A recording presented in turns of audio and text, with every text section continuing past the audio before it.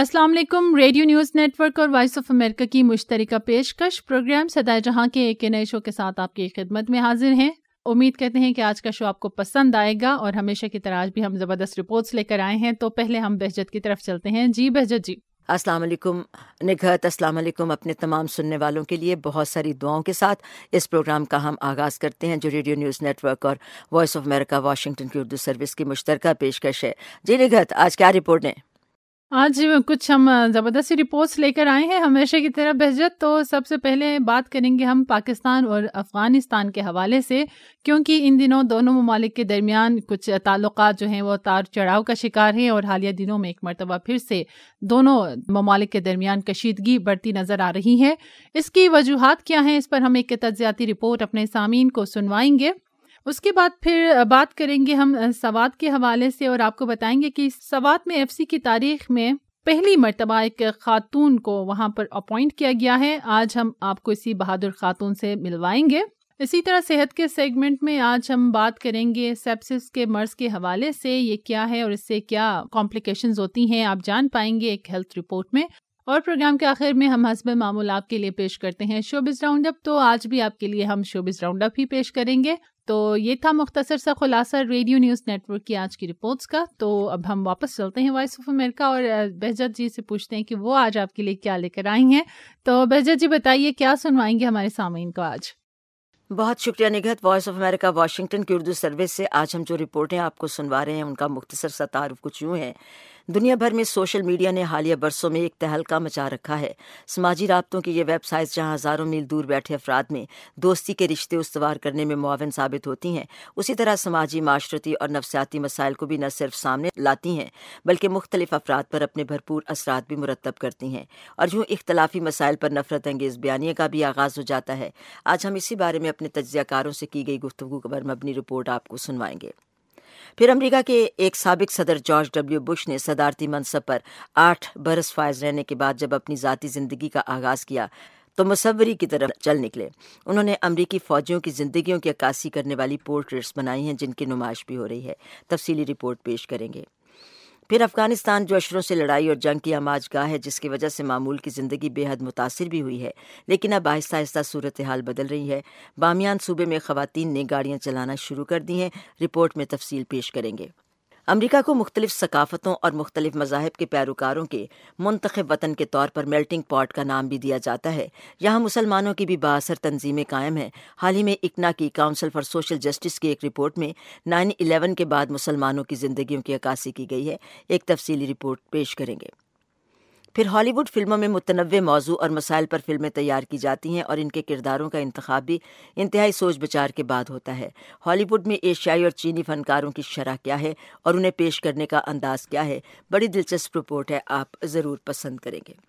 اب ہم چلیں گے ریڈیو نیوز نیٹ ورک کے اسٹوڈیوز میں ایک چھوٹی سی خبر کے ساتھ کہ پاکستان کے دفتر خارجہ نے اسلام آباد میں تعینات افغان سفیر سے مبینہ ناروا سلوک کرنے کے افغان حکومت کے دعوے کو مسترد کرتے ہوئے کہا ہے کہ حکومت پاکستان سفارتی اصولوں اور آداب کا احترام کرتی ہے۔ پاکستان کے دفتر خارجہ کا یہ بیان منگل کو ایک ایسے وقت پر سامنے آیا جب اسلام آباد اور کابل نے ایک دوسرے پر اپنے سفارتکاروں کو ہراساں کرنے کا الزام عائد کیا۔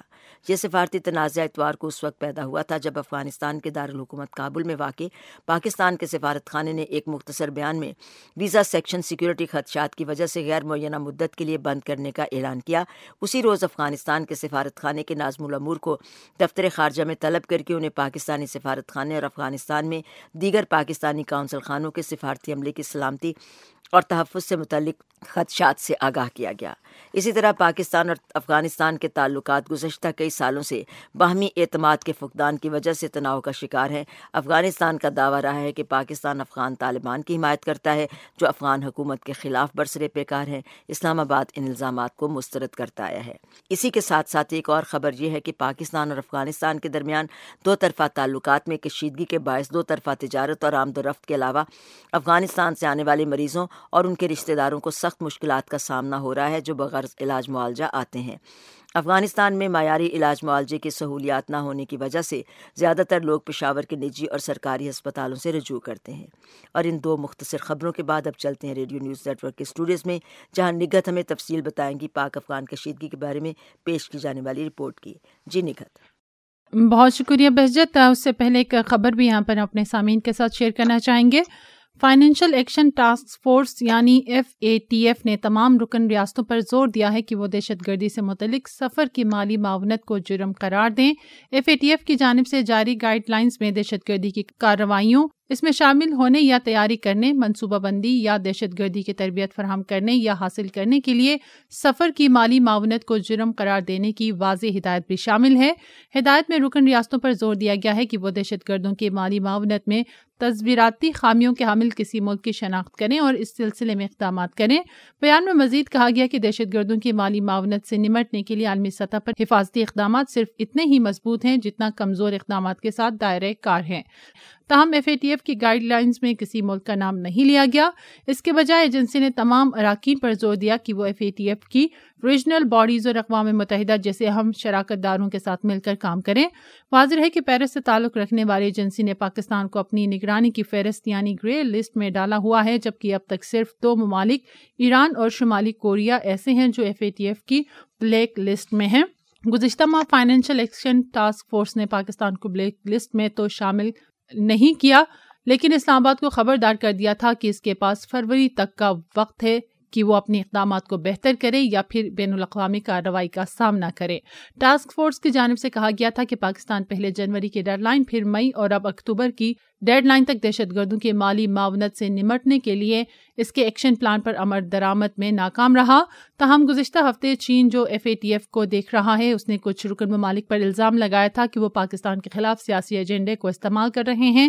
ایشیائی امور کے پالیسی پلاننگ کے ڈپٹی ڈائریکٹر نے کہا تھا کہ چین پاکستان کے ساتھ کھڑا ہے اور اسے بلیک لسٹ میں ڈالنے کی کسی بھی کوشش کو روکے گا. ساتھ ہی انہوں نے یہ بھی کہا تھا کہ ہم نے امریکہ اور بھارت پر زور دیا ہے کہ یہ عمل FATF کے مقصد سے تجاوز کرنا ہے. تو یہ ایک خبر آپ کو بتائی اور اب واپس رپورٹ کی تفصیل کی جانب بڑھتے ہیں. جیسا کہ بہجت نے بھی بتایا تھا آپ کو کہ پاکستان اور افغانستان جو ہیں وہ دونوں پڑوسی ملک ہیں، لیکن دونوں کے جو تعلقات ہیں ہمیشہ سے اتار چڑھاؤ کا شکار رہے ہیں اور کبھی اچھے ہوتے ہیں تو کبھی حالات خراب ہو جاتے ہیں. تو حالیہ دنوں میں کچھ صورتحال ایسی ہی ہے کیونکہ پاکستان اور افغانستان کے درمیان حالات پھر سے کشیدہ ہو گئے ہیں اور جس کے سبب پاکستان نے پڑوسی ملک افغانستان کے دارالحکومت کابل میں واقع اپنے سفارت خانے کے ویزا سیکشن کو بھی غیر معینہ مدت کے لیے بند کرنے کا اعلان کیا. اس اعلان کے بعد افغان شہریوں کو ویزے کے اجراء بھی روک دیا گیا ہے اور اسلام آباد کی طرف سے ویزا سیکشن کی بندش کی وجہ سیکیورٹی خدشات بتائے گئے ہیں. پاکستان اور افغانستان کے درمیان بیشتر اوقات سفارتی تعلقات تناؤ کے زرد میں رہے ہیں. تو آج بھی ہمارے نمائندے فدا حسین نے اسی مسئلے کے اوپر بات چیت کی ہے. پاکستان اور افغانستان کے دونوں جانب کے مبصرین سے وہ کیا رائے رکھتے ہیں، آئیے آپ کو اس رپورٹ میں ہم سنواتے ہیں. بھارت کے بعد پاکستان کے افغانستان سے سب سے زیادہ سرحدیں ملتی ہیں، جس کی لمبائی 2500 کے قریب کلومیٹر بتائی جاتی ہے. اس کے باوجود پاکستان اور افغانستان کے درمیان تعلقات میں تناؤ آتے رہتے ہیں. ان دنوں دونوں ممالک کے مابین ایک مرتبہ پھر سے تعلقات کشیدہ ہو گئے ہیں. سینئر صحافی اور تجزیہ کار حسن خان پاکستان مخالف لابیوں کے پروپیگنڈے کو دونوں ممالک کے درمیان تعلقات میں آئے روز پیچیدگی کی اہم وجہ قرار دیتے ہیں. ڈاکٹر اشرف غنی صاحب جب پاکستان آئے اور یہاں پہ کافی ایک پیش رفت جو تھی وہ نظر آ رہی تھی، تو یہ میں سمجھتا ہوں کہ بہت سے لوگوں کو یہ نہیں باتی ہے اور اس وجہ سے ایسے واقعات ہو جاتے ہیں. جب بھی دونوں ملکوں کے درمیان کوئی اس طرح واقعہ ہو جاتا ہے کہ دونوں ممالک قریب آنے لگتے ہیں تو اس قسم کی چیزیں ہو جاتی ہیں اور وہ ٹرسٹ ڈیفیسٹ ہے اس کو دوبارہ مینٹین کیا جاتا ہے. لیکن میں سمجھتا ہوں کہ حکومتی سطح پہ پاکستان میں اسپیشلی میں نے دیکھا ہے کہ کافی صبر و تحمل سے کام لیا جاتا ہے. اس پہلو پر مزید بات کرتے ہوئے پاکستان کے ایک اور سینئر صحافی اور تجزیہ کار ہارون رشید دونوں ملکوں کے درمیان اعتماد کا فقدان کو تمام کشیدگیوں کی بنیادی وجہ قرار دیتے ہیں. کسی طرح سے کانفیڈنس بلڈنگ کرنی چاہیے. وہ ایک پروسیس شروع ہوا تھا دونوں ممالک کے درمیان، وہ بھی کچھ ایک دو ملاقاتیں ہوئی، میٹنگز ہوئیں، پروسیسز ہوئے، لیکن پھر بات بھول جاتی ہے، پھر مسئلے رہ جاتے ہیں. تو جب تک یہ مل کر ایک دوسرے کے مسائل حل نہیں کریں گے اور پاکستان کو بڑا بھائی ہو کے افغانستان کو آؤٹ آف دا وے جا کے میرے خیال میں فیسیلیٹیٹ کرنا پڑے گا. جہاں تک عام لوگوں کی بات ہے، ان کا غصہ اور ان کا جو تنقید ہے اس سے جتنی ہر ممکن کوشش کرنی چاہیے پاکستان کو کہ بچا جائے. تاہم افغانستان کے سینئر صحافی غلام جیلانی زواق کے بقول پاکستان کا ڈیورین لائن پر افغانستان کی طرف تجاوزات ہیں اور مزید یہ کہ ان کے بقول موجودہ کشیدگی پاکستان میں موجود افغان سفیر کی پاکستان کی خفیہ ایجنسی کی طرف سے طلبی اور ان کی تصدیق ہے۔ اس حوالے سے وہ افغان وزارت خارجہ کی طرف سے جاری کردہ بیان کا حوالہ دیتے ہوئے کہتے ہیں، یہ صرف یہ نہیں ہے کہ ہمارے سفیر کو یہ غیر معمولی طریقے سے فوجی ادارے کی طرف سے طلب کیا ہے، بلکہ ڈیورن لائن پر بھی پاکستانی فوج کے جو تحرکات ہیں وہ اس کے باعث بنا کہ افغانستان اور پاکستان کے جو تعلقات ہیں اس میں مشکلات پیدا ہو جائیں۔ جیلانی صاحب، یہ جو آپ فرما رہے ہیں جیسے افغان سفیر کو اسلام آباد میں فوج کی طرف سے طلب کیا گیا، کیا یہ طلب کرنے کی خبر افغان سفیر نے باضابطہ طور پر میڈیا میں یہ بات لے کے آئے ہیں کہ کوئی باقاعدہ ڈاکومنٹیشن کے تحت یا کوئی کاغذ تھما دیا ہو کہ آپ کو طلب کیا جاتا ہے؟ مجھے پتہ نہیں ذاتی طور پر کہ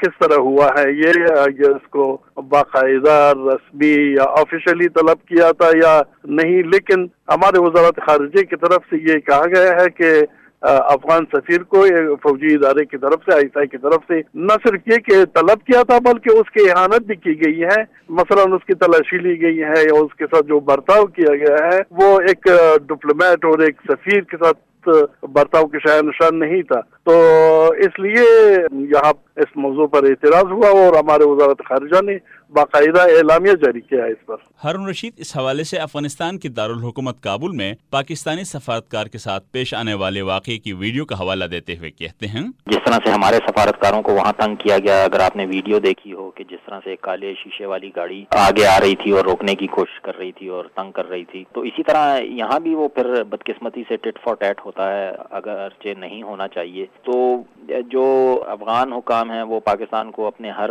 جو تشدد وہاں ہوتا ہے، جو ملیٹنٹ گروپس ہیں وہاں پہ ان کی سپورٹ کا الزام لگاتے رہتے ہیں، پاکستان اس کی تردید کرتا رہتا ہے، پاکستان کہتا ہے ہمارے جو ملک دشمن عناصر ہیں وہ وہاں پر پناہ لیے ہوئے ہیں، افغان حکومت ان کے خلاف کچھ نہیں کر رہی۔ تو افغان حکومت کا کہنا ہے کہ جی ہم اپنے جو شدت پسند گروپ ہیں پہلے ان سے ہی نمٹ لیں تو بڑی بات ہے۔ حسن خان کا ماننا ہے کہ اس طرح کے معاملات کو میڈیا میں اٹھانے کے بجائے سفارتی سطح پر اٹھایا جانا چاہیے۔ صبر و تحمل ہے، اس سے کام لینا پڑے گا پاکستان کو بھی اور افغانستان گورنمنٹ کو بھی یہ احساس کرنا پڑے گا کہ دیکھیں افغانستان کے جو عوام ہے ان کا زیادہ انحصار جو ہے وہ پاکستان پہ ہے، کیونکہ افغانستان کے لوگ سارے اتنے امیر نہیں ہیں کہ وہ جہاز کا ٹکٹ لے لے اور ہندوستان چلے جائے یا کسی اور ملک چلے جائے، پھر ان کو ویزا حاصل کرنا جو ہے یہ بھی بہت مشکل ہے۔ ہندوستان اتنے ویزے روزانہ، پاکستان کم از کم جو ہے نا 1200-1300 ویزے ایشو کرتا ہے، تو یہ ناممکن ہے کسی دوسرے اس کے لیے کہ اتنے فلائٹس آرگنائز کرنا، پھر پیسے دینا۔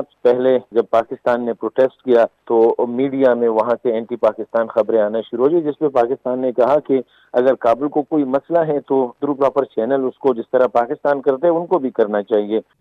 Fida Hussain, radio news network, Islamabad.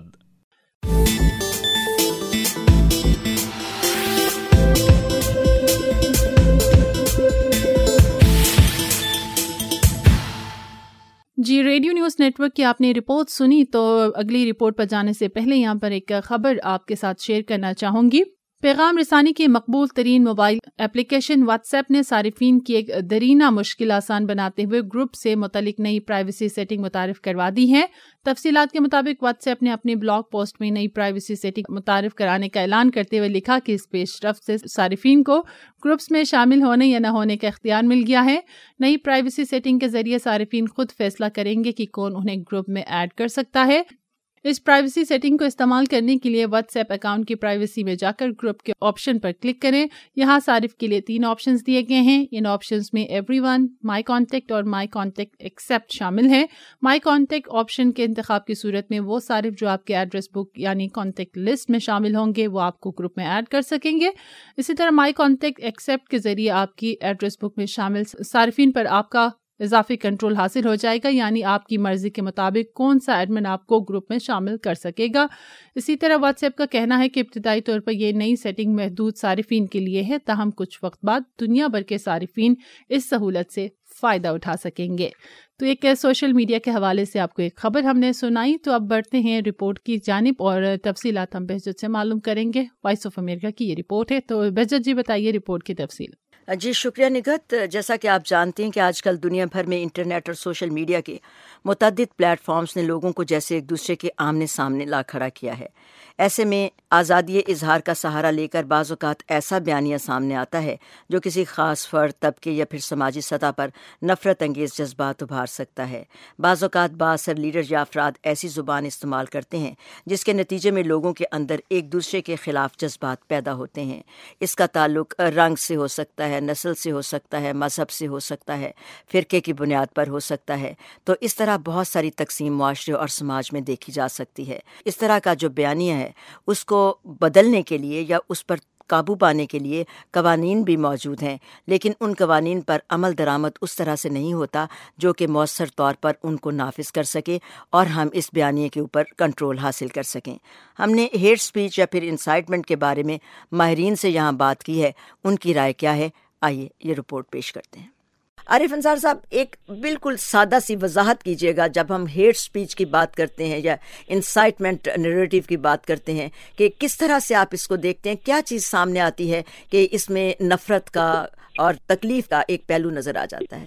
Hate speech تو اس زمرے میں آ جاتی ہے کہ جب آپ کسی کو ان کی آئیڈینٹی کی وجہ سے، چاہے وہ ایتھنک ہے، نیشنلٹی ہے، ریس ہے، ریلیجن ہے، کوئی بھی بنیاد بنا کے اس پہ کسی پہ الزامات لگائے جائیں، اسٹیریوٹائپنگ کی جائے. دوسرا جو پھر انسائٹ کرنا ہے اس کا معاملہ اس میں چلا جاتا ہے کہ جب آپ کسی کو نقصان پہنچانے کی غرض سے ایک ان لافل ایکٹ کرنے کی طرف جاتے ہیں، ورغلاتے ہیں. ظاہری بات ہے کہ اس معاملے میں ویسے بھی قانون ہیں، ہر ملک میں اپنے اپنے قانون ہیں اس سے متعلق، لیکن جب سوشل میڈیا پہ ہم چلے جاتے ہیں تو وہ چینج ہو جاتی ہے بات، کیونکہ وہ بڑی انڈائریکٹ بھی ہو رہی ہے اور اس میں انٹرنیشنل لیول پہ جو پارٹیسپینٹ ہیں وہ ایک جگہ پہ نہیں بیٹھے ہوئے، تو وہ والے معاملات بھی آ جاتے ہیں کہ ذمہ داری کس پہ آتی ہے کہ کیا وہ جو پلیٹ فارم پرووائڈ کر رہے ہیں، فیس بک، واٹس ایپ یا اور بھی جتنے بھی سوشل میڈیا کے ٹولز ہیں، وہ ذمہ دار ہیں اس چیز کے کہ وہ اشخاص جو اس میں ملوث ہیں ایک دوسرے کو ٹارگٹ کرنے میں یا انسائٹ کرنے میں، ان کے اوپر یہ ذمہ داری آتی ہے. لیکن ظاہری بات ہے کہ عام معاشرے میں اس بارے میں قانون ہے. کوشچن یہی بن جاتا ہے کہ اس کو ہم سوشل میڈیا کے اوپر کیسے اپلائی کریں. زمرت، پاکستان کے معاشرے میں عدم برداشت کا بھی تذکرہ ہم بہت کرتے ہیں، سنتے ہیں. ایک دوسرے سے اختلافات کو برداشت کرنے کی بجائے ہم پہلے سے بھی زیادہ سخت بیانیہ دوسرے کے لیے اپنا لیتے ہیں. آپ کے خیال میں یہ متوازن رویہ اور نفرت انگیز بیانیہ ہے، اس کو روکنے کے لیے کیا اقدامات کرنے کی ضرورت؟ جی، جیسے ہی ہم نے دیکھا ہے کہ جدید جمہوریتوں کو کون کون سے مسائل پیش ہیں، تو اس میں سب سے اہم مسئلہ ہیٹ سپیچ کا ہی ہے. اور ہیٹ سپیچ میں کچھ کیٹیگریز ہیں جو پاکستان کے ریفرنس سے بہت زیادہ اہم ہے، جس میں پاکستان میں سب سے زیادہ مذہب کی بنیاد پر، جنس کی بنیاد پر، فرقوں کی بنیاد پر اور نسل کی بنیاد پر سب سے زیادہ اس طرح کے جو واقعات ہیں وہ سامنے آتے ہیں. تو یہاں جب ہم یہ بات کرتے ہیں کہ سوشل میڈیا پہ اس کو ٹریس کرنا مشکل ہے، لیکن آج کل یہ اتنا مشکل نہیں رہا اور کنوکشنز بھی ہوئی ہیں، ہم نے دیکھا اس پہ سزائیں بھی دی گئی ہیں. پھر آپ دیکھیں 2016 میں کمپریہنسو ایک سائبر کرائم ایکٹ آیا تھا اور اس ایکٹ کی وجہ سے مانیٹرنگ کو مزید اسٹریم لائن کر لیا گیا اور یہ سارا کچھ کیا گیا کہ اس کو آپ کریں. لیکن اس سلسلے میں بھی ایک بڑی اہم بات ہے، یہ دو دھاری سے تلوار کی طرح ہے کہ آپ اس کو پازیٹیو سائڈ پر بھی لے جا سکتے ہیں کہ فرقہ بندی بند کی جائے، مذہب کو ٹالرنس پیدا کیا جائے، لوگوں میں ایک دوسرے کی مختلف آراء کا احترام کیا جائے. لیکن دوسری طرف کچھ سیاسی مقاصد بھی ہم دیکھتے ہیں کہ حکومتیں اس سے حاصل کرتی ہیں. اب یہاں ایک بڑی جلدی سے میں بات کروں گی، آپ نے بات کی کہ کیا کیا جا سکتا ہے. نیشنل ایکشن پلان کے جو 20 پوائنٹ تھے اس میں سے ایک اہم پوائنٹ اس ہیٹ سپیچ کو روکنا بھی تھا جس تھی. اس کے ساتھ ساتھ ہمیں انفرادی اور اجتماعی دونوں ذمہ داریوں کا سامنا ہے. اپنے نوجوان طبقے کو خاص طور پہ تعلیم دیں گے، ان کو یہ بتائیں گے کہ اپنے، اور ایک اور بڑی اہم بات، ریلیجیس جو ہمارے علماء، جو ہمارے مذہبی علماء ہیں، ان کو چاہیے کہ وہ بھی یہ بتائیں کہ اسلام تو ہے ہی ٹالرنس کا ریلیجن، اور اگر آپ اس ٹالرنس کو نہیں کرتے تو پھر آپ کی بیسز ہل جاتی ہیں. اگر یہ کیا جائے تو میرا خیال ہے اس چیز کو امپروو کافی حد تک بہتر کیا جا سکتا ہے. تو ڈاکٹر بخاری صاحب سے بات کرتے ہیں. ڈاکٹر صاحب، نفرت انگیز اور اشتعال آور بیانیے سے ملکوں میں سماجی سطح پر بھی تقسیم پیدا ہو جاتی ہے جو انتہائی منفی رویوں کو سامنے لاتی ہے، منفی رد عمل کو سامنے لاتی ہے اور ایک دوسرے کے لیے خطرے کا باعث بن سکتی ہے. کسی طرح بھی یہ کوئی پیمانہ یا کوئی معیار مقرر کیا جا سکتا ہے کہ لیڈر اور وہ لوگ جو با اثر لوگ ہیں، جن کی بات کو لوگ سنتے ہیں اور جن کو فالو کرنے کی کوشش کرتے ہیں، کہ ان کے لیے پابندی کی کوئی صورت ہو سکے؟ ہے ہمارے ہاں تو بنے بھی ہوئے ہیں، مسئلے بن بھی جاتے ہیں. دیکھیں ملک کی تاریخ میں کئی دفعہ کنسنسس پیدا ہوئے ہیں، یعنی پہلے 52-53 میں بھی سارے علماء میں کنسنسس پیدا ہوا ہے اسلامی حکومت کے بارے میں، سارے مکاتب فکر کا. پھر بعد میں بھی ثبوت دیتے رہے. ابھی جس کا ابھی حوالہ دیا گیا جو نیشنل ایکشن پلان کا، وہ بھی ملک میں ایک طرح کا کنسنسس ہوا جس میں ملٹری شامل ہے، جس میں حکومت شامل ہے، سول سوسائٹی شامل ہے، مذہبی جماعتیں شامل ہیں، سیاسی جماعتیں شامل ہیں. تو ان سب کا رول ہے. مسئلہ صرف یہ ہے کہ اس پہ عمل درآمد جس اسپرٹ کے ساتھ ہونا چاہیے وہ نہیں ہوتا. تو اس میں ان سب کا رول ہے. اب آپ اس کی صحت کو تو مورد الزام نہیں ٹھہرا سکتے، لیکن قانون بھی ہے، کنسنسس بھی ہے، اس پہ عمل درآمد کرنے کی ول ہونی چاہیے. تو سوسائٹی میں ول حکومت سے اور نیچے سے بھی اسی طرح پیدا ہوگی. مختلف ادارے جب کام کریں گے مل کر. بہجت چلانی، اردو VOA، واشنگٹن.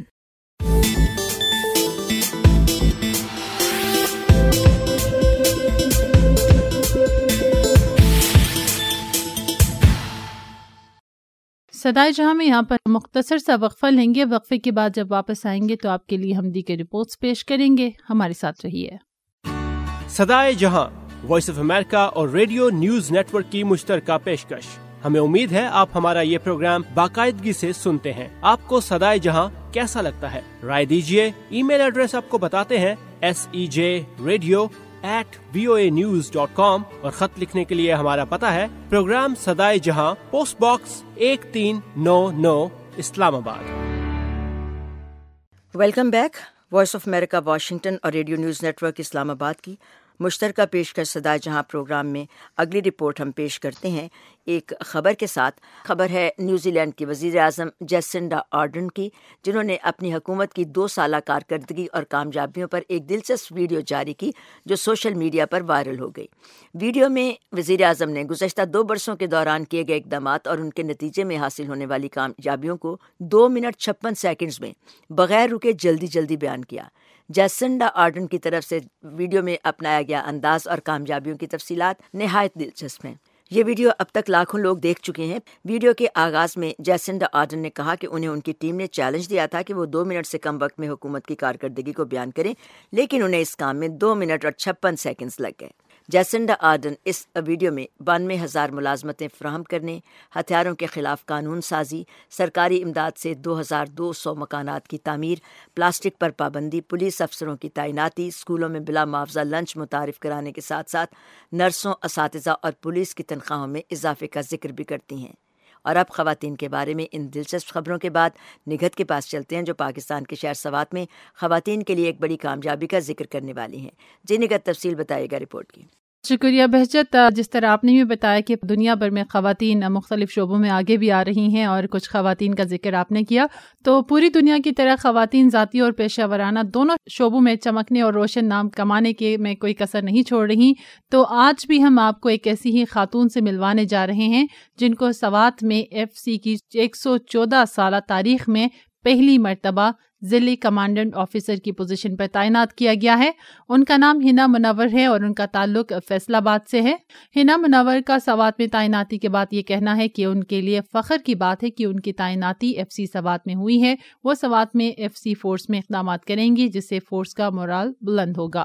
ہنا منور نے ڈیولپمنٹ اکنامکس میں MPhil کی ڈگری حاصل کرنے کے بعد CSS کا امتحان پاس کیا اور PSP آفیسر تعینات ہوئی.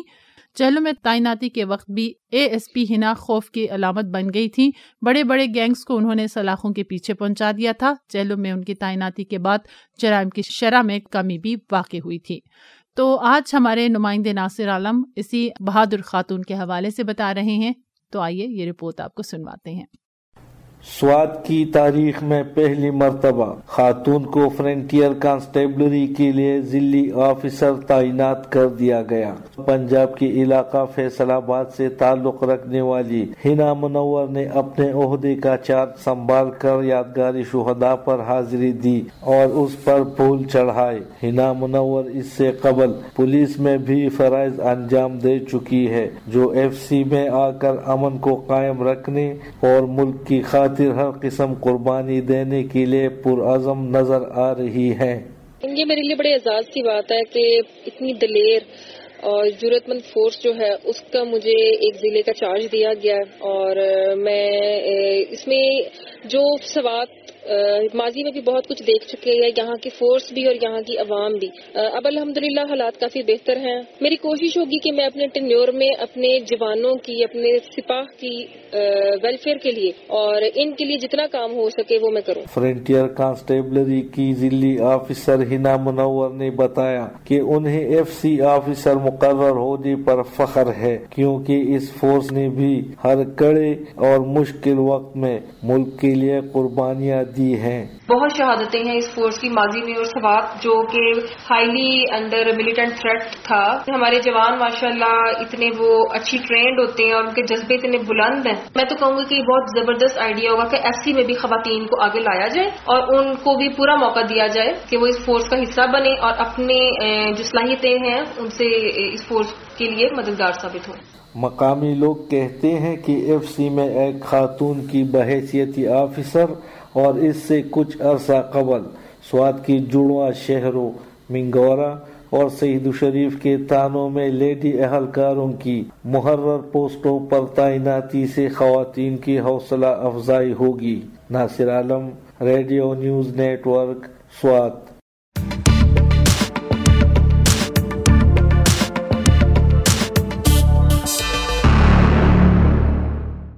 افغانستان کے صدر اشرف غنی اور چین کے وزیر خارجہ وانگ ای نے بیجنگ میں ہونے والے متوقع بین الافغان مذاکرات پر تبادلہ خیال کیا۔ افغانستان کے صدر کے دفتر کی طرف سے جاری ہونے والے بیان کے مطابق صدر غنی اور چین کے وزیر خارجہ وانگ ای کے درمیان ٹیلی فون پر ہونے والی بات چیت میں افغان صدارتی انتخاب، افغان امن عمل، دو طرفہ تعلقات اور چین میں ہونے والے بین الافغان امن مذاکرات کے بارے میں گفتگو کی گئی۔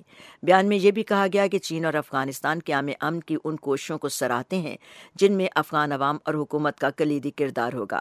بین الاقوامی امن مذاکرات ایک ایسے وقت پر منعقد کرانے کی کوششیں کی جا رہی ہیں جب امریکہ اور طالبان کے امن مذاکرات معطل ہیں، لیکن افغانستان میں قیام امن کی کوششیں بھی جاری ہیں۔ افغانستان میں اشروں سے جاری لڑائی اور تنازعات نے معمول کی روزمرہ زندگی کو بھی بے حد متاثر کیا ہے۔ پھر 2001 سے قبل طالبان کے دور اقتدار میں خاص طور پر خواتین کا کردار بہت کم ہو گیا تھا، لیکن اب صورتحال بتدریج بدل رہی ہے اور بامیان صوبے میں خواتین نے ایک بڑی پیش رفت حاصل کر لی ہے، اور جہاں پر انہوں نے درجنوں خواتین نے حال ہی میں اپنے اپنے ڈرائیونگ لائسنس حاصل کیے ہیں۔ اسی کے بارے میں ہم وائس آف امریکہ کے ظفر بامیانی کی رپورٹ سنواتے ہیں، جسے پیش کر رہی ہیں سعدیہ زیب رانجھا۔ وسطی افغانستان کے بامیان صوبے کو اس کے دو بڑے تاریخی بدھ مجسموں کے لیے جانا جاتا ہے، جنہیں سن 2001 میں طالبان نے تباہ کر دیا تھا۔ اس کے بعد سے طالبان کو وہاں سے نکال دیا گیا اور بامیان ملک کا ایک محفوظ ترین صوبہ بن گیا ہے۔ اب جبکہ وہاں سیکیورٹی کی صورتحال اچھی ہوئی ہے، مقامی لوگ آزادی اور ترقی سے لطف اندوز ہو رہے ہیں۔ بامیان میں پہلی مرتبہ 8 ہفتوں کے ایک تربیتی پروگرام کو مکمل کرنے کے بعد 58 خواتین کے ایک گروپ نے اپنے ڈرائیونگ لائسنس حاصل کیے ہیں۔ ان میں سے ایک نئی ڈرائیور اریزو رضائی کہتی ہیں، I'm very happy. میں بہت خوش ہوں۔ کار چلانا ضروری ہے، ہر ایک کو اسے سیکھنا چاہیے اور اپنے قانونی حق کا استعمال کرنا چاہیے۔ ہمارا معاشرہ روایتی ہے، ہو سکتا ہے کہ وہ اچھا نہ سمجھے، لیکن خوش قسمتی سے یہاں بامیان میں کم چیلنجز کا سامنا ہے۔ افغانستان جیسے ایک قدامت پسند ملک میں مذہبی اسکالروں کا کافی احترام کیا جاتا ہے، اور جبکہ بیشتر اسکالرز اس بات کی مخالفت کرتے ہیں کہ عورتیں موسیقی میں حصہ لیں، ایسا معلوم ہوتا ہے کہ عورتوں کی ڈرائیونگ قابل قبول ہے۔ بامیان کے ایک مذہبی اسکالر ابراہیم خلیلی کہتے ہیں، There is no prohibition for women to drive a car. عورتوں کے کار چلانے پہ پابندی نہیں ہے، تاوقت ہے کہ وہ حجاب کا استعمال کریں۔ فی الوقت بامیان میں تقریباً 100 خواتین ڈرائیونگ کر رہی ہیں۔ بہت سے لوگوں کا خیال ہے کہ وہ ایک اچھا مستقبل دیکھتے ہیں۔ ایک اور نئی ڈرائیور حکیمہ اکبری کے الفاظ، میں گاڑی چلاتے ہوئے فخر محسوس کرتی ہوں۔ میں خوش ہوں کہ عورت ہوتے ہوئے مجھے ڈرائیونگ کا موقع ملا۔ بامیان کے ایک شہری عبدالرؤف واحدی نے اپنا رد عمل یوں ظاہر کیا، It's a good thing that women are یہ driving. اچھی بات ہے کہ خواتین ڈرائیونگ کر رہی ہیں، اس سے ترقی کا پتہ چلتا ہے۔ دوسرے ملکوں میں خواتین پائلٹ اور ڈاکٹر ہیں۔ مجھے عورتوں کے کار چلانے پر کوئی اعتراض نہیں ہے۔ میرا خیال ہے کہ وہ اچھی ڈرائیور ہیں، وہ کافی تحمل سے ڈرائیونگ کرتی ہیں۔ Traffic police driving instructor Syed Sher Hasan कहते हैं, This group of women we have इस साल के शुरू से खवातीन के जिस ग्रुप को हम तरबियत देते रहे वो निहायत ज़हीन थी और वो काफी दिलचस्पी लेती हैं। बामियान की ट्रैफिक पुलिस को तवक्को है कि आइंदा साल ड्राइविंग कोर्स में शिरकत करने वाली खवातीन की तादाद में खासा इजाफा होगा। सादिया ज़ेबरांझा, voice of America, Washington.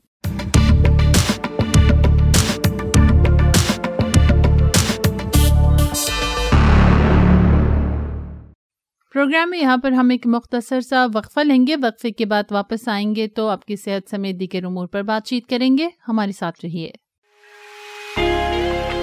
Radio programme Sadaye Jahan radio news network और वॉइस ऑफ अमेरिका की मुश्तरका पेशकश है। ये प्रोग्राम सुनते रहिए और इस बारे में अपनी आरा, तजावीज़ और सवालात के लिए हमसे राब्ता कीजिए। facebook.com/SEJ Radio या फिर facebook.com/Radio News Network।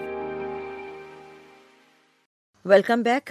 Voice of America Washington और रेडियो न्यूज़ नेटवर्क की मुश्तरका पेशकश सदाए जहां के प्रोग्राम के साथ हाजिर खिदमत हैं। सिख मजहब के बानी बाबा गुरु नानक देव जी के जन्मदिन की तकरीबात में शिरकत के लिए भारत समेत दुनिया भर से सिख मजहब के पैरोकार पाकिस्तान पहुंचना शुरू हो गए। सिखों के रूहानी पेशवा बाबा गुरु नानक देव जी का जन्मदिन हर साल नवंबर के महीने में मनाया जाता है। जन्मदिन की तकरीबात 10 रोज़ जारी रहती हैं, जिसमें शिरकत के लिए हर साल बड़ी तादाद में भारत समेत दुनिया भर से सिख यात्री पाकिस्तान आते हैं, जहाँ वो ननकाना साहब और करतारपुर समेत दीगर मकामात पर मजहबी रसूमात में हिस्सा लेते हैं। पाकिस्तान में अक़लियतों के मुक़द्दस मकामात की देखभाल पर मामूर इदारे मतरूका वक्फ इमलाक बोर्ड के डिप्टी सेक्रेटरी इमरान गोंदल ने कहा कि 5 नवंबर को वाहगा बॉर्डर के रास्ते भारत से पैदल 3000 के करीब सिख यात्री पाकिस्तान पहुंचे और उनके बकौल उतने ही सिख यात्री 6 नवंबर को वाहगा स्टेशन के जरिए पाकिस्तान पहुंच रहे हैं। वॉइस ऑफ अमेरिका से बात करते हुए इमरान गोंदल ने बताया कि यूरोप और दुनिया भर से तकरीबन 2000 सिख यात्री पाकिस्तान आए हैं। हुकाम के मुताबिक भारत से आने वाले सिख यात्रियों को क़याम व ताम की सहूलियात मुफ्त फराहम की जाती हैं, जबकि दीगर मुल्कों से आने वाले सिख यात्री अपनी मदद आप के तहत मुख्तलिफ होटलों में क़याम करते हैं। इमरान गोंदल के मुताबिक 9 नवंबर को करतारपुर राहदारी की इफ्तिताही तकरीब में सिख कम्युनिटी से ताल्लुक़ रखने वाले 10,000 यात्री शरीक होंगे। उनके बकौल 12 नवंबर को बाबा गुरु नानक देव जी के जन्मदिन की मरकजी तकरीब में भी हज़ारों अफराद की शिरकत मुतवक्के है। भारत से पाकिस्तान पहुंचने वाले सिख यात्री अपने हमरा सोने की पालकी भी लाए हैं। हुकाम के मुताबिक ये पालकी 31 अक्टूबर को वाहगा बॉर्डर के जरिए पाकिस्तान लाई गई थी, जिसे गुरुद्वारा करतारपुर में नस्ब कर दिया गया है। सिख यात्रियों के मुताबिक सोने की पालकी को नगर कीर्तन की रसूमात के लिए इस्तेमाल किया जाएगा। सिखों की मजहबी किताब गुरु ग्रंथ को इस पालकी में रखा जाता है। गुरुद्वारा करतारपुर में पहले भी ये पालकी नस्ब थी, लेकिन करतारपुर राहदारी के असर नौ इफ्तिताह के पेश नज़र नई पालकी पाकिस्तान पहुंचाई गई है। पंजाब के गवर्नर चौधरी मोहम्मद सरवर ने पाकिस्तान पहुंचने वाले सिख यात्रियों को खुश आमदीद कहा है। वॉइस ऑफ अमेरिका से गुफ्तगू करते हुए चौधरी सरवर ने कहा कि हुकूमत पाकिस्तान ने सिख यात्रियों की देखभाल के लिए भरपूर इंतजामात कर रखे हैं। और आइए अब कुछ बात हो जाए अमरीका में मुकीम पाकिस्तानी नजात अमरीकी मुसलमानों की, जिनके लिए मुख्तलिफ फाल तंजीमें उनकी सूरत हाल का जायज़ा लेती हैं और रिपोर्टें भी जारी करती हैं।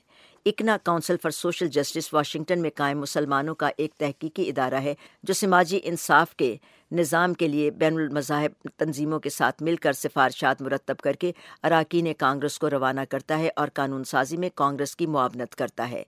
तो सानहा 9/11 के बाद दहशत गर्दी के शुबे में अमरीका में गिरफ्तार 93% मुसलमानों के खिलाफ दहशत गर्दी में मुलविस होने के शवाहिद नहीं मिले।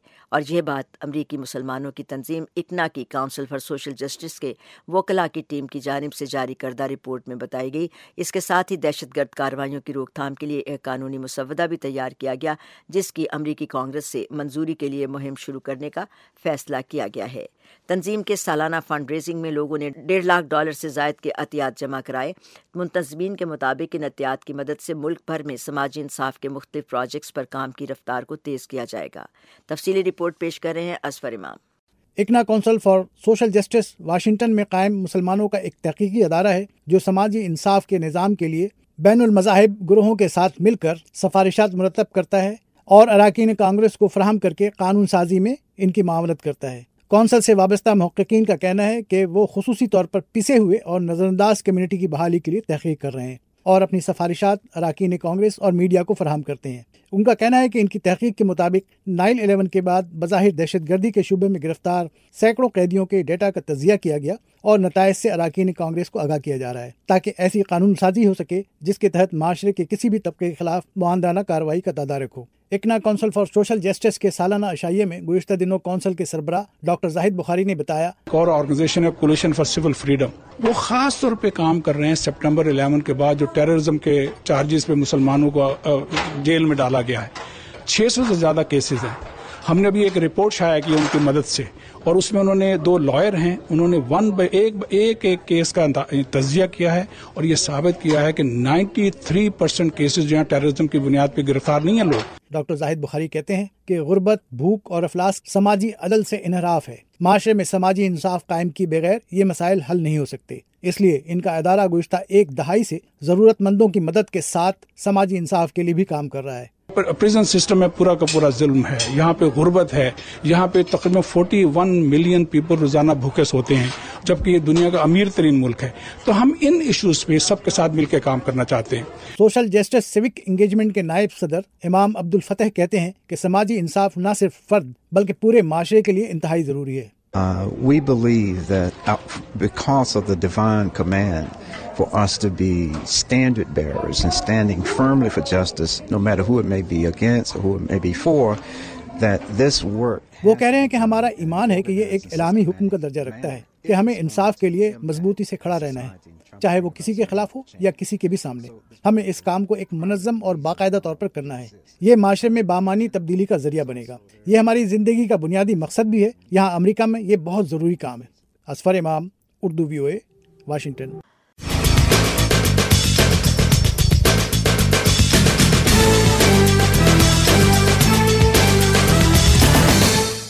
تو اس سے پہلے کہ ہم ریڈیو نیوز نیٹ ورک کے اسٹوڈیوز میں چلیں، یہ ہمارا صحت کا سیگمنٹ ہوگا، تو اس کے بارے میں ایک چھوٹی سی خبر میرے پاس بھی ہے کہ آسٹریلیا کی ڈیکن یونیورسٹی کی ایک تحقیق کے مطابق ڈپریشن، ذہنی دباؤ یا مایوسی پر قابو پانا اب مشکل نہیں رہا۔ صحت کے لیے مفید غذا یا اچھی خوراک سے اس بیماری پر قابو پایا جا سکتا ہے۔ 10 سال تک جاری رہنے والی اس تحقیق کے مطابق اگر روزمرہ کی غذا میں پھل، سبزیوں، اجناس، مچھلی سمیت مختلف غذاؤں کا استعمال بڑھا دیا جائے تو اس سے نہ صرف ڈپریشن ختم ہو جاتا ہے بلکہ اس پر قابو بھی پایا جا سکتا ہے۔ ڈیکن یونیورسٹی کی تحقیقی ٹیم کی سربراہ فیلس جیکا نے ڈپریشن کے شکار 67 مریضوں کو اپنے مطالعے کے لیے منتخب کیا تھا۔ ان مریضوں میں سے نصف کو 1 ہفتے تک صحت کے لیے مفید مخصوص غذائیں دی گئیں، جبکہ ماہرین خوراک سے بھی مشورے کیے گئے۔ 3 ماہ بعد ان افراد کا دوبارہ معائنہ کیا گیا تو یہ نتیجہ سامنے آیا کہ جن نصف افراد کو بہتر غذا فراہم کی گئی وہ اچھی خوراک نہ ملنے والے افراد کے مقابلے میں خوش، مطمئن اور صحت مند رہے، جبکہ یہ لوگ ڈپریشن کو بھول کر ہنس بول بھی رہے تھے۔ یہ تحقیقی رپورٹ گزشتہ مہینے لاس اینجلس کی امریکن اکیڈمی آف نیورولوجسٹ کے سالانہ اجلاس کے موقع پر پیش کی گئی۔ ایک اور تحقیق کار ڈاکٹر رامسے نے ایٹ ٹو بیٹ ڈپریشن کے نام سے ایک الیکٹرانک کورس تشکیل دیا۔ اس کورس میں ایسی خوراک تجویز کی گئی ہے جس کے استعمال سے ڈپریشن کے خاتمے میں مدد ملتی ہے۔ پھل، سبزیوں، زیتون کے تیل، دہی، پنیر، اخروٹ، سمندری غذائیں، اجناس، کم مقدار میں سرخ گوشت سمیت خاص طور پر لہسن، پالک، کیلے، شکرکندی، پیاز، شلجم، کھیرا اور گاجر کھانا بھی سود مند بتایا جاتا ہے۔ اس سے ڈپریشن کا علاج تو ہوتا ہی ہے، اس کے ساتھ ساتھ یہ تمام اجزاء دماغ کی نشو و نما اور بہتری کے لیے بھی ضروری ہیں۔ یہ غذائیں لینے سے قبل اپنے معالج سے رجوع کرنا بھی ضروری ہے تاکہ وہ مفید انداز میں ان کا استعمال آپ کو بتا سکے۔ تو جناب، اس خبر کے بعد اب ریڈیو نیوز نیٹ ورک کے اسٹوڈیوز چلتے ہیں جہاں نگہت بھی صحت کے ایک اہم مسئلے پر بات کرنے والی ہیں۔ جی نگہت، تفصیل کیا ہے؟ شکریہ بہجت۔ صحت کے حوالے سے ہی ایک خبر بھی بتاتے چلے۔ اقوام متحدہ نے کہا ہے کہ پاکستان میں گزشتہ برس 4 لاکھ سے زائد 5 سال سے کم عمر بچوں کی اموات ریکارڈ کی گئی۔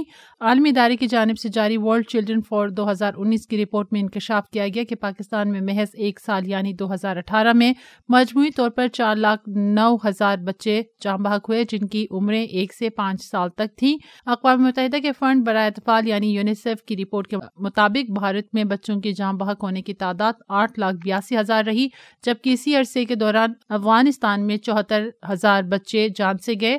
رپورٹ میں خبردار کیا گیا کہ پاکستان اور بھارت سمیت دیگر ممالک میں 38% 5 سال سے کم عمر بچے تاحال خطرے سے دوچار ہیں۔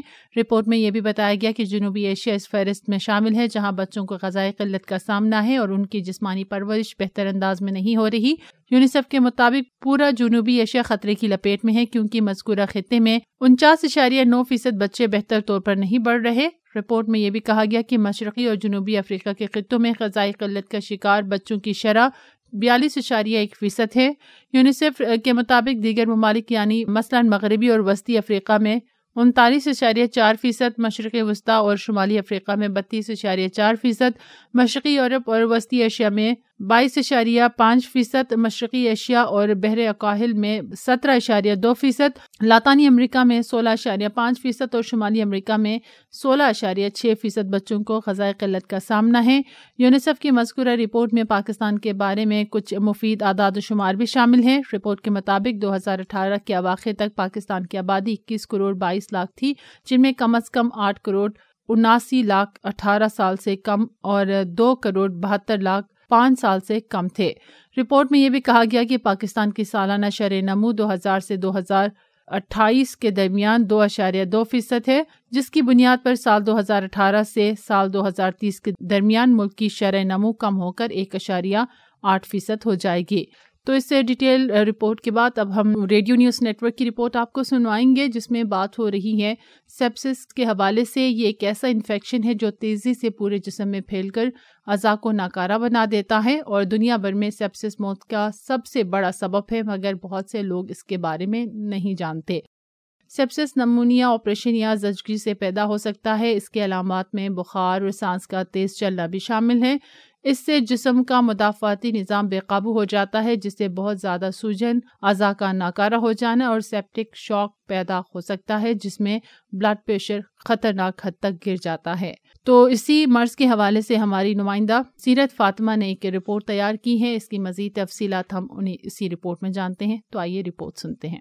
سیپسس ایک جان لیوا بیماری ہے جس کی وجہ آپ کے جسم میں کسی انفیکشن کا رد عمل ہوتا ہے۔ آپ کا مدافعاتی نظام آپ کو بہت ساری بیماریوں اور انفیکشن سے محفوظ رکھتا ہے، لیکن کسی انفیکشن کی وجہ سے اس کی ضرورت سے زیادہ بڑھ جانے کا بھی امکان ہے۔ انفیکشن کا مقابلہ کرنے کے لیے مدافعاتی نظام خون کے دہارے میں نکلنے والے کیمیائی مادے کی وجہ سے سیپسس پیدا ہوتا ہے، جبکہ پورے جسم میں سوزش کا باعث بھی بنتا ہے۔ سیپسس کے سنگین معاملات سیپٹک صدمے کا باعث بھی بن سکتے ہیں، جو ایک طبی ہنگامی صورتحال ہے۔ کیپٹل ہسپتال کے consultant family physician doctor Asif Tauseef نے ریڈیو نیوز نیٹ ورک سے بات کرتے ہوئے سیپسس کی بیماری کے حوالے سے بتایا۔ سیپسس جو ہے وہ انفیکشن ہی کو کہتے ہیں۔ ایک تو عام انفیکشن ہوتے ہیں اور ایک ہوتے ہیں بہت ہی اوور ویلمنگ قسم کے انفیکشن، اور اس میں جب یہ کہ جو انفیکشن جو ہے وہ سارے جسم میں پھیل جائے تو اس کو جو ہے وہ سیپٹیسیمیا کہتے ہیں۔ لیکن سیپسس اور سیپٹیسیمیا میں فرق ہے۔ جس طرح اگر جراثیم جو ہے وہ سارے جسم میں پھیل جائے اس کو بیکٹیریمیا کہتے ہیں، یعنی وہ بلڈ میں چلے جائیں تو بیکٹیریمیا کہتے ہیں، اور جب وہ سارے ٹیشوز میں چلے جائیں تو اس کو سیپٹیسیمیا کہتے ہیں۔ مگر سیپسس جو ہے اس سے تھوڑا سا ڈفرینٹ اس طرح سے ہے کہ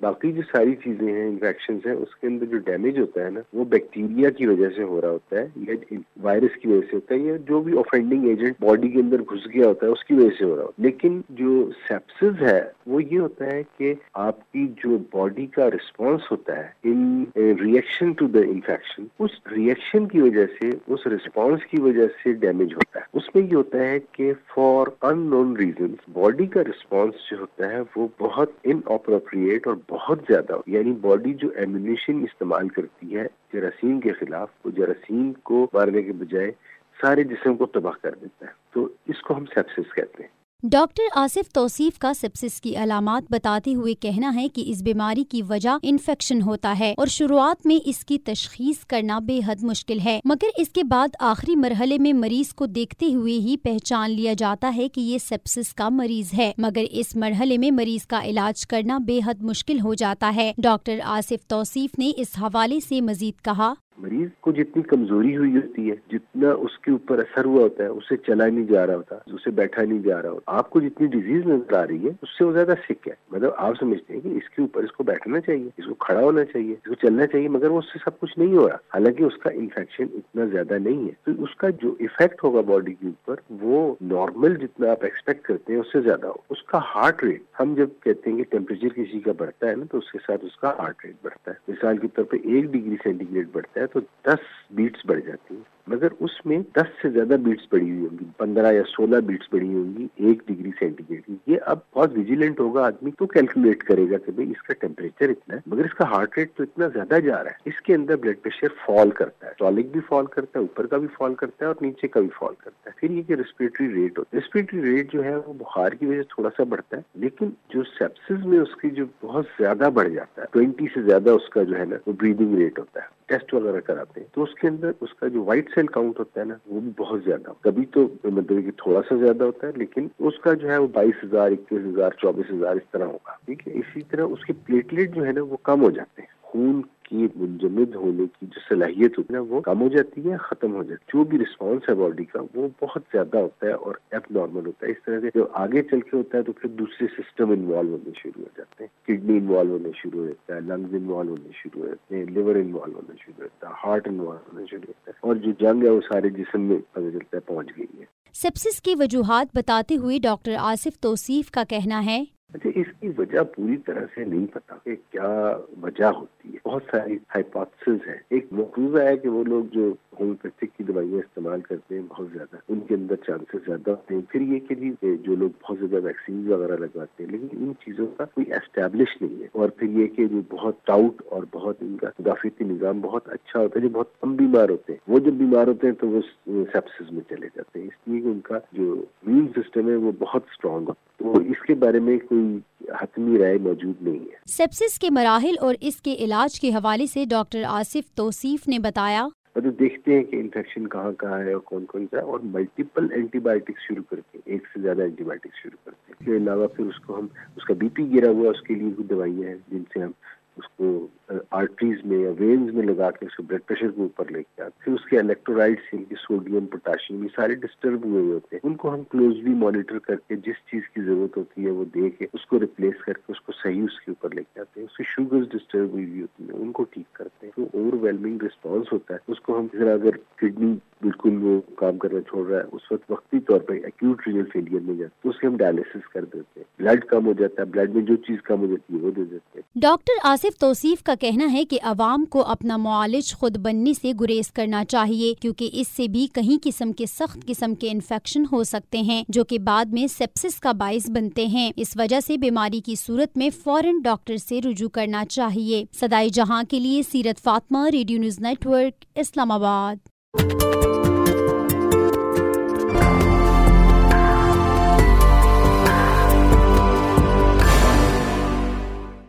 پروگرام کے آخری حصے میں ہم آپ کے لیے انٹرٹینمنٹ کے شعبے سے رپورٹس لے کر آئیں گے, تو آپ ہمارے ساتھ ہی رہیے گا. آپ پروگرام صدائے جہاں تو سنتے ہیں نا, ہماری ویب سائٹ بھی وزٹ کرتے ہوں گے. آئیے پتہ پھر سے بتاتے ہیں, www.urduvoa.com. Welcome back. Voice of America Washington اور ریڈیو نیوز نیٹ ورک کی مشترکہ پیشکش کی اب آخری سیگمنٹ کی طرف ہم پہنچ رہے ہیں, اور ہم بات کرتے ہیں ٹیلی ویژن ڈراموں اور فلموں کی معروف پاکستانی اداکارہ عائشہ عمر کی, جو کہتی ہیں کہ پاکستان کی فلم انڈسٹری صحیح ڈگر پر چل نکلی ہے, اب یہاں بھی اچھی فلمیں بن رہی ہیں. انہوں نے وائس آف امریکہ کے ساتھ اپنے ایک انٹرویو کے دوران سب سے پسندیدہ فلم کے بارے میں پوچھے گئے سوال پر کہا کہ سب سے اچھی فلم تو ابھی بنی ہی نہیں, لیکن جلد بن جائے گی. عائشہ عمر نے اپنے مختصر کیریئر میں اب تک اداکاری کے علاوہ گلوکاری اور میزبان کے طور پر بھی اپنے آپ کو منوایا, جبکہ وہ بہت اچھی پینٹنگ بھی کرتی ہیں. وہ کہتی ہیں کہ دنیا بھر میں فن کی کوئی حد نہیں, ثقافت اور فن کے شعبوں میں کام کرنے والے آرٹسٹوں کو مل کر کام کرنے کا موقع دینا چاہیے. ان خبروں کے بعد ہم چلتے ہیں ہالی ووڈ کی جانب, جہاں پر مشرقی ایشیا سے تعلق رکھنے والے کرداروں کی شمولیت ایک ایسے وقت سے چلی آ رہی ہے جب خاموش فلمیں بنا کرتی تھی, لیکن بہت سے فلم ناقدین اور اسکالر سمجھتے ہیں کہ امریکی فلموں میں ایشیائی خصوصاً چینی افراد کو پیش کرنے کا طریقہ کار درست نہیں تھا. لیکن اب نہ صرف ان طریقوں کو بدلا جا رہا ہے, بلکہ ایشیائی کردار بھی وقت کے ساتھ ساتھ ارتقاء کے عمل سے گزر رہے ہیں. تو آئیے نخبت ملک کی رپورٹ پیش کرتے ہیں. हॉलीवुड के बीचों बीच कायम इस तारीखी चीनी फिल्म थिएटर से लेकर पुराने फिल्म सितारों के दरमियान कभी बहुत मकबूल इस फॉर्मोसा कैफे तक हॉलीवुड की फिल्म इंडस्ट्री आगाज से ही चीनी सकाफत के सहर में मुब्तला रही है। ऑडियंस को एक ऐसे अजीब देश की झलक दिखाई जाती थी जिसके बारे में उन्हें मालूम ही नहीं था। ये सब यहीं से शुरू हुआ। फिल्म मेकर आर्थर डोंग ने इस मौजू पर फिल्म बनाई और हॉलीवुड चाइनीज के नाम से एक किताब भी लिखी, जिसमें उन्होंने खुसूसन 1920, 30 और 40 की दहाई में चीनी कल्चर पर फिल्म इंडस्ट्री की तवज्जो का जिक्र किया और बताया कि कैसे फिल्मों में एक जैसे चीनी किरदार पेश किए जाते हैं। मैंने चीनी किरदारों को स्क्रीन पर देखा जो हमेशा मुलाजिम, कुली या धोबी होते थे, और अगर चीनी खातून फिल्म में शामिल होती थी तो वो भी मुलाजिम या तवाइफ के किरदार में। दूसरी तरफ अहम चीनी किरदार सफेद फाम अदा करते थे। मरकजी किरदार चेहरा पीला किए हुए अदाकार अदा करते थे। चेहरे का रंग पीला होने का मतलब यह है कि दर हकीकत वो अपनी सफेद रंगत को पीला करते थे और आंखों की बनावट भी तब्दील की जाती थी। इनमें मशहूर विलन फुमांचू शामिल थे और फिर 1926 में बड़े पर्दे पर चार्ली चैन नामी किरदार पहली बार नमूदार हुआ। इसका मकसद था कि वो एक एशियाई नजाद अमरीकी का मस्बत खाका पेश करता। ये किरदार ज़हीन और स्मार्ट था, लेकिन वो इंतहाई हद तक गैर मुअस्सिर साबित हुआ क्योंकि उसको दकियानुसी अंदाज में पेश किया गया और वो गलत अंग्रेजी भी बोलता था। 1937 में आने वाली फिल्म द गुड अर्थ चीनी किसानों से मुताल्लिक थी, जिसमें मरकजी किरदार सफेद फामों ने अदा किए। लेकिन कई दहाइयों पर मुहित अरसे के दौरान एशियाई और चीनी अमरीकियों को हॉलीवुड में काम मिला और कुछ को मशहूर ज़माना हॉलीवुड वॉक ऑफ फेम में अपने नाम का सितारा देखने का एजाज़ भी मिला। लेकिन अब भी बहुत से फिल्मबीन और शायकीन इन मरकजी किरदारों को सफ़ेद फामों को दिए जाने पर तनकीद का इजहार करते हैं, जो उनके मुताबिक एशियन अदाकारों को दिए जाने चाहिए थे। लेकिन फिर 2018 में क्रेजी रिच एशियन नामी फिल्म बड़े पर्दे पर उजागर हुई। इस फिल्म की ज़्यादातर कास्ट में एशियन अफराद थे और न सिर्फ डायरेक्टर एशियन था बल्कि मुसन्निफीन में से भी एक शख्स एशियाई नजात था। ये फिल्म एक बहुत बड़ी हिट थी। क्रेजी रिच एशियन नाकरीन और शायकीन के नज़दीक बड़ी कामयाबी थी, जो इस बात की पहचान है कि माहौल तब्दील हो रहा है। फिल्म मेकर्स की तरबियत हो रही है, उनके रवैयों की तरबियत हो रही है और उन्हें हौसला मिल रहा है, जिसके नतीजे में वो अब सफेद चेहरों को पीला करने से इनकार कर रहे हैं। टेक्नोलॉजी ने भी एशियन अमेरिकन अफराद के लिए कई दरवाजे खोल दिए हैं ताकि वो अपनी शर्तों पर अपनी कहानी बयान कर सकें। हमारे पास अब कई प्लेटफॉर्म्स हैं, नेटफ्लिक्स है, अमेज़न प्राइम है, हुलू भी है। अमेरिका में एशियाई नजाद अफराद की तादाद में तेज़ी से इजाफा हो रहा है और नई आने वाली एशियन अमेरिकन की नस्ल अब मुख्तलिफ डिजिटल प्लेटफॉर्म्स को भी इस्तेमाल कर सकती है ताकि बॉक्स ऑफिस पर रिवायतों को तोड़कर अपनी कहानियाँ बयान कर सकें। एलिजाबेथ ली के साथ Nukhbat Malik, voice of America.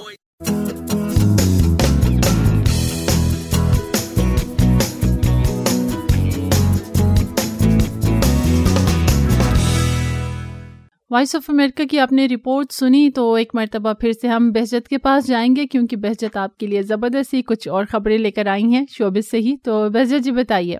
जी निगत, खबरें हम आपको बताते हैं कि वीटो एंडोलिनी 9 साल का था जब उसके बाप ने सिसिली के शहर कार्लियोने में मकामी माफिया के डॉन की बेइज्जती की। डॉन ने इसके पूरे खानदान को मार डाला। वीटो जान बचाकर भागा और एक जहाज में बैठकर न्यूयॉर्क पहुंच गया। इमिग्रेशन हुकाम को उसने अपना नाम वीटो कार्लियोने बताया। दुनिया में तन्हा अपने वतन से हज़ारों मील दूर अजनबी मुल्क में पनाह गज़ीन और अंग्रेज़ी से नावाकिफ़ लड़का बाद में न्यूयॉर्क का सबसे बड़ा डॉन कैसे बना। यह एक दिलचस्प कहानी है जो सुना रहे हैं आपको मुबश्शिर अली ज़ैदी, और वो कहते हैं कि यह कहानी फिल्म द गॉड फादर में नहीं बल्कि इसके सीक्वल में बयान की गई है। 1972 में रिलीज़ की गई द गॉड फादर में वीटो कार्लियोने उस वक्त सामने आता है जब वो बड़ा डॉन बन चुका था, लेकिन इसे मुश्किल हालात का सामना था। फिल्म के इख्तिताम पर उसका इंतकाल हो जाता है। फिल्मी मुबस्सरीन कहते हैं कि मारियो पोज़ो ने वीटो कार्लियोने की सूरत में अजीम किरदार तख्लीक किया। एक फिल्म में यह किरदार मार्लन ब्रांडो ने भी अदा किया और दूसरी फिल्म में रॉबर्ट डिनीरो ने। इन दोनों की सुनहरी कारकर्दगी ने अल पचिनो जैसे हीरो की परफॉर्मेंस को धुंधला दिया और दोनों को ऑस्कर अवार्ड का हकदार करार दिया गया। द गॉडफादर हॉलीवुड की तारीख की सबसे बड़ी फिल्म सीरीज समझी जाती है। कई मुल्कों और ज़बानों में इसे नकल करने की कोशिश की जा चुकी है।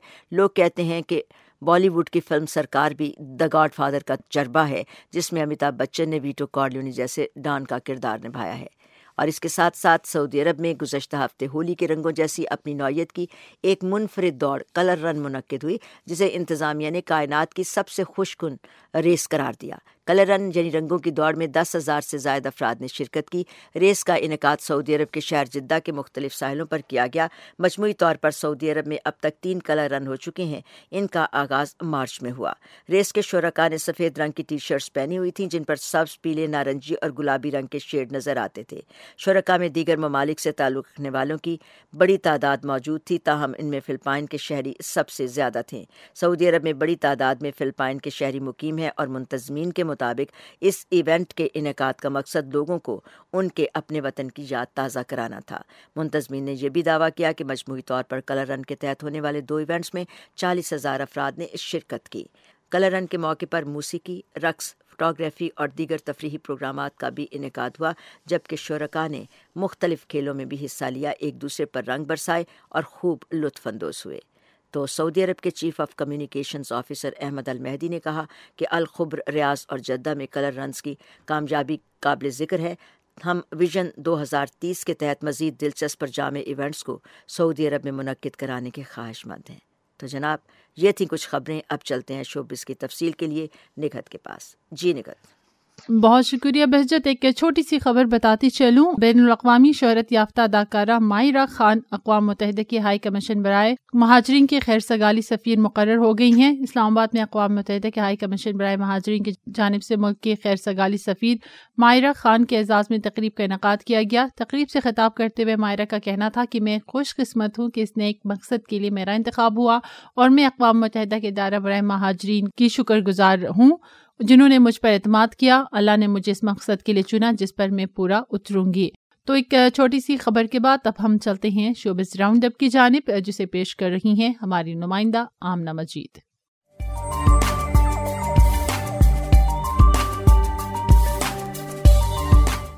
हॉलीवुड की 3D एनिमेटेड फिल्म फ्रोजन के सीक्वल फ्रोजन 2 का नया ट्रेलर जारी कर दिया गया। What's going on? I think I woke the magical spirits of the enchanted forest. Okay, that's definitely not what I thought you were going to say. अफसानवी कहानी the snow queen से माखूज frozen 2 की हिदायतकारी एक बार फिर Chris बिक और Jennifer ली ने की है, जिसमें मुख्तलिफ एनिमेटेड किरदारों के लिए Christian Bale, Idina Menzel, Jonathan Groff और जॉर्ज गेट समेत दीगर फनकारों की आवाजें रिकॉर्ड की गई हैं। पीटर डेल विको की प्रोड्यूस करदा इस फिल्म की कहानी snow queen Elsa, Anna, Kristoff और अलाफ के गिर्द घूम रही है, जो अपनी सल्तनत की तारीख जानने के लिए जंगलात का रुख करते हैं। फिल्म 22 नवंबर को सिनेमाघरों की जीनत बनेगी। हॉलीवुड की film bad boys for life का नया ट्रेलर जारी कर दिया गया।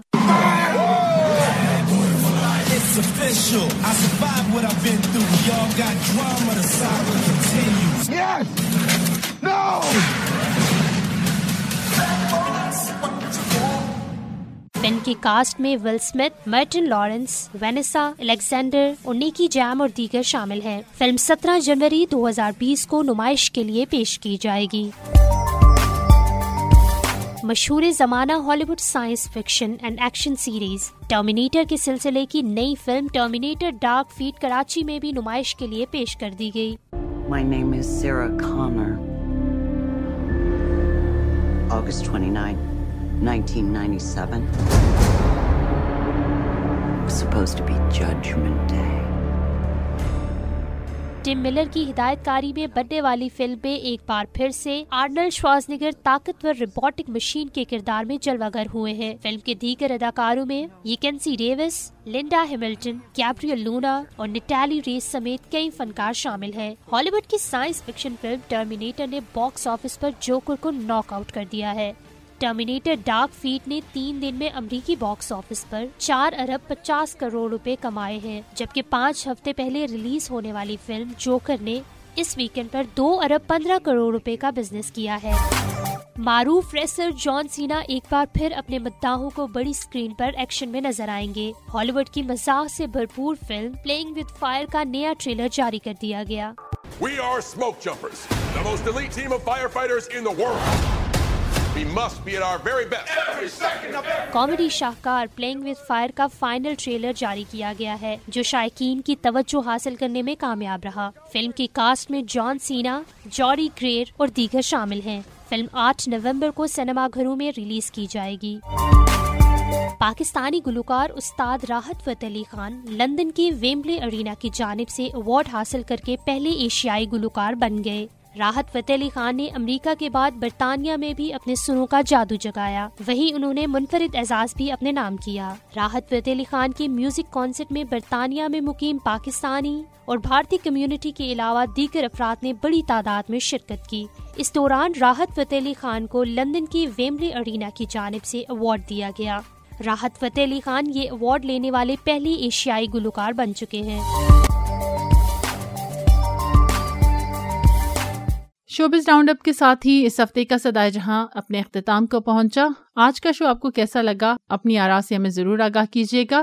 خط لکھنے کے لیے پاکستان میں ہمارا پتہ ہے صدائے جہاں، پی او باکس نمبر 1399 اسلام آباد. آپ کی آراء کا انتظار رہے گا. اور اس کے ساتھ ساتھ یہاں پر میں سامعین کو ایک خوشخبری یہ بھی دیتی چلوں کہ اب صدائے جہاں کا جو پروگرام ہے یہ پوڈ کاسٹ پہ بھی اویلیبل ہے.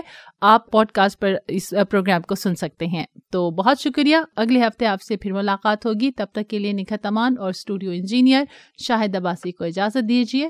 خدا حافظ. اور اس کے ساتھ ہی وائس آف امریکہ واشنگٹن کے اردو سروس کے اسٹوڈیو سے بہجت جیلانی بھی اجازت چاہتی ہے. ریکارڈنگ انجینئر جو گل کے ساتھ آپ سے ہماری ملاقات اگلے پروگرام میں ہوگی. اپنا بہت خیال رکھیے گا. اللہ حافظ.